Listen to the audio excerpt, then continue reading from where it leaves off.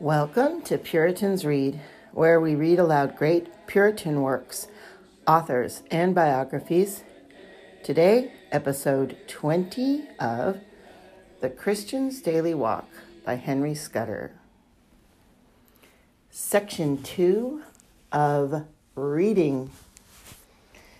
Besides your set times of reading the Holy Scriptures, you will do well to gain some time from your vacant hours, that you may read in God's book and in the good books of men. How to read profitably. First, when you read any part of the Word of God, you must put a difference between it and the best writings of men, preferring it far before them. To this end, number one, consider it in its properties and excellencies.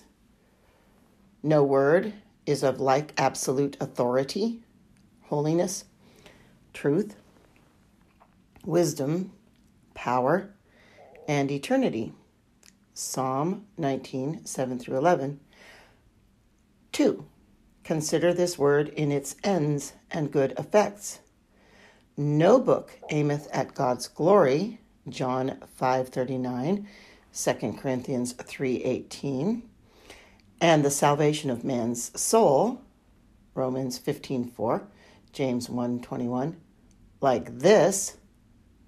None concerns you like to this. It discovers your misery by sin, together with the perfect remedy, Romans 3:23 and 24. It proposes perfect happiness unto you, Isaiah 55, 1-3, affording means to work it out in you and for you, Romans 1:16, 1 Thessalonians 2:13. It is mighty through God to prepare you for grace, 2 Corinthians 10, 4 and 5. It is the immortal seed to beget you unto Christ, 1 Peter 1:23. It is the milk and stronger meat to nourish you up in Christ, 1 Peter 2:2, Hebrews 5:13 and 14. It is the only soul physic through Christ Jesus to recover you, 2 Timothy 1:13, and to free you of all spiritual evils.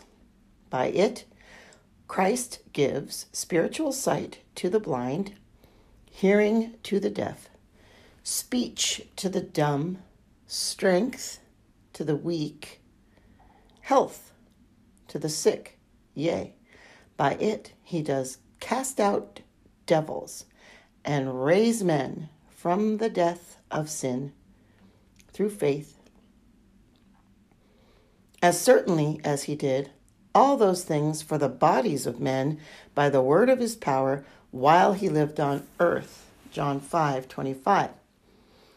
This book of God does contain those many rich legacies bequeathed to you in that last will and testament of God, sealed with the blood of Jesus Christ our Lord, Hebrews 9:15-18. It is the Magna Charta and statute book of the kingdom of heaven, Isaiah 8:20. It is the book of privileges and immunities of God's children, Romans 6:14-22, 1 John 5:13. It is the word of grace, which is able to build you up and give you an inheritance amongst all them that are sanctified, Acts 20:32. For it will make you wise to salvation through faith in Christ Jesus, making you perfect, thoroughly furnished unto all good works, 2 Timothy 3:15-17. Whenever, therefore, you hear this word preached, and when at any time you read it, you must receive it not as the word of man, but as it is in truth, the word of God. Then it will work effectually in you that believe. 1 Thessalonians 2:13.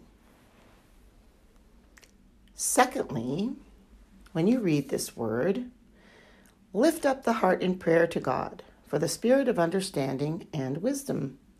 Psalm 119:18. That your mind may be more and more enlightened and your heart more and more strengthened with grace by it. For this word is spiritual, containing the great counsels of God for man's salvation, and which is as a book sealed up. Isaiah 29:11 and 12. In respect of discovery of the things of God in it. 1 Corinthians 2:10 and 11. To all that have not the help of God's Spirit, so that none can know the inward and spiritual meaning thereof, powerfully and savingly, but by the Spirit of God. Thirdly, read the word with a hunger and thirst after knowledge and growth in grace by it. 1 Peter 2:2. With a reverent, humble, teachable, and honest heart. Luke 8:15. Believing all that you read, trembling at the threatenings and judgments against sinners, rejoicing in the promises made unto and the favors bestowed upon the penitent and the godly, willing and resolving to obey all the commandments. Thus, if you read, blessed shall you be in your reading, Revelation 1:3, and blessed shall you be in your deed, James 1:25. Who must read the Scriptures? The Holy Scriptures are thus to be read of all, of every sort and condition, and of each sex, for all are commanded to search the Scriptures. John 5:32.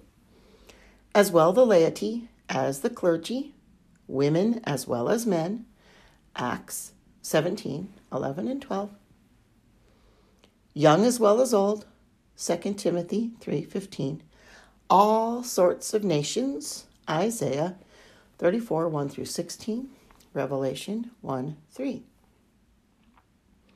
For though the Spirit of God is able to work conversion and holiness immediately without the word, as he does in those infants that are saved, yet in adult persons the Holy Ghost will not, where the word may be had, work without it as his instrument. Luke 16:29 to 31. Using it as a hammer, plow, seed, fire, water, sword, or as any other instrument to pull down, build up, plant, purge, or cleanse the souls of men. For it is by the word both read, Revelation 1:3, and preached, that Christ does sanctify all that are his, John 17:17, that he may present them to himself, and so to his Father, without spot or wrinkle, a church most glorious, Ephesians 5:26 and 27. And whereas it is most true that those who are unlearned and unstable, 2 Peter 3:16, do wrest not only hard scriptures, but all other also, to their destruction, yet let not this, as papists would infer, cause you to forbear to read, any more than because many surfeit and are drunk by the best meats and drinks, you do forbear to eat and drink. To prevent misunderstanding and wresting of scriptures to your hurt, do thus. Number 1, get and cherish a humble and honest heart, resolved to obey what you know to be God's will. If any man will do his will, saith Christ, he shall know of the doctrine, whether it be of God. John 7:17. Number 2, get a clear knowledge of the first principles of the Christian religion and believe them steadfastly, and endeavor to frame your life according unto those more easy and known scriptures, whereon these first principles of the oracles of God are founded. For these give light, even at the first entrance, unto the very simple. Psalm 119, 130. This do, and you shall neither be unlearned in the mysteries of Christ, nor yet unstable in his ways. Number 3, be much in hearing the word interpreted by learned and faithful ministers. Isaiah 8:20. Number 4, if you meet with a place of Scripture too hard for you, presume not to frame a sense of it of your own head, but take notice of your ignorance. Admire the depth of God's wisdom. Suspend your opinion, and take the first opportunity to ask the meaning of some or other of those whose lips should preserve knowledge. Malachi 2:7. Motives to read Scripture. Let no colorable pretense keep you from diligent reading of God's book, for hereby you will be better prepared to hear the word preached. For it lays a foundation for preaching. Acts 8:28, 34, 35. Leading the way to a better understanding thereof and more easily preserving it in memory. Also, to enable you to try the spirits and doctrines delivered.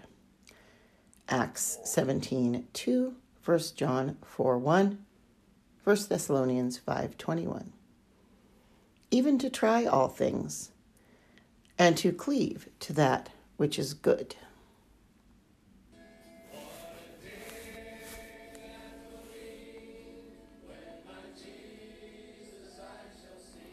This concludes episode 20 of Henry Scudder's The Christian's Daily Walk.